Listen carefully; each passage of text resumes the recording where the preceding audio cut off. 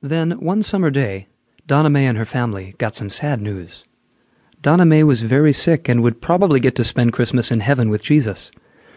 Donna Mae was excited to see Jesus, but oh, how sad it would be for her husband and her children and grandchildren. Grandchildren? Christmas! Abby's quilt!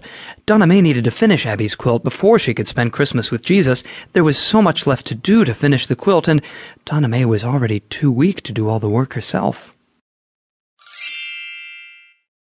So, Donna Mae's children, grandchildren, and other family decided to help her finish Abby's quilt before Christmas. Donna Mae told them how to set up the quilt frame and get the stitches just right. Then Donna Mae sat by the quilt and pushed a few stitches through, but mostly she tried to laugh and tell stories as she watched the others work. Donna Mae's children and grandchildren did not all live very close, but they all came to visit as often as they could. They got to laugh and tell stories and cook for Donna Mae, just as she had always done for them. "Grandma, remember when you let us use the old treadle sewing machine to make that baby quilt for your neighbor's baby?" one granddaughter asked. Grandma smiled. "Oh, yes. She was so tickled by that quilt. I hardly ever saw that baby without that little quilt." They all treasured those days with Donna Mae. Everyone did what they could to make her comfortable.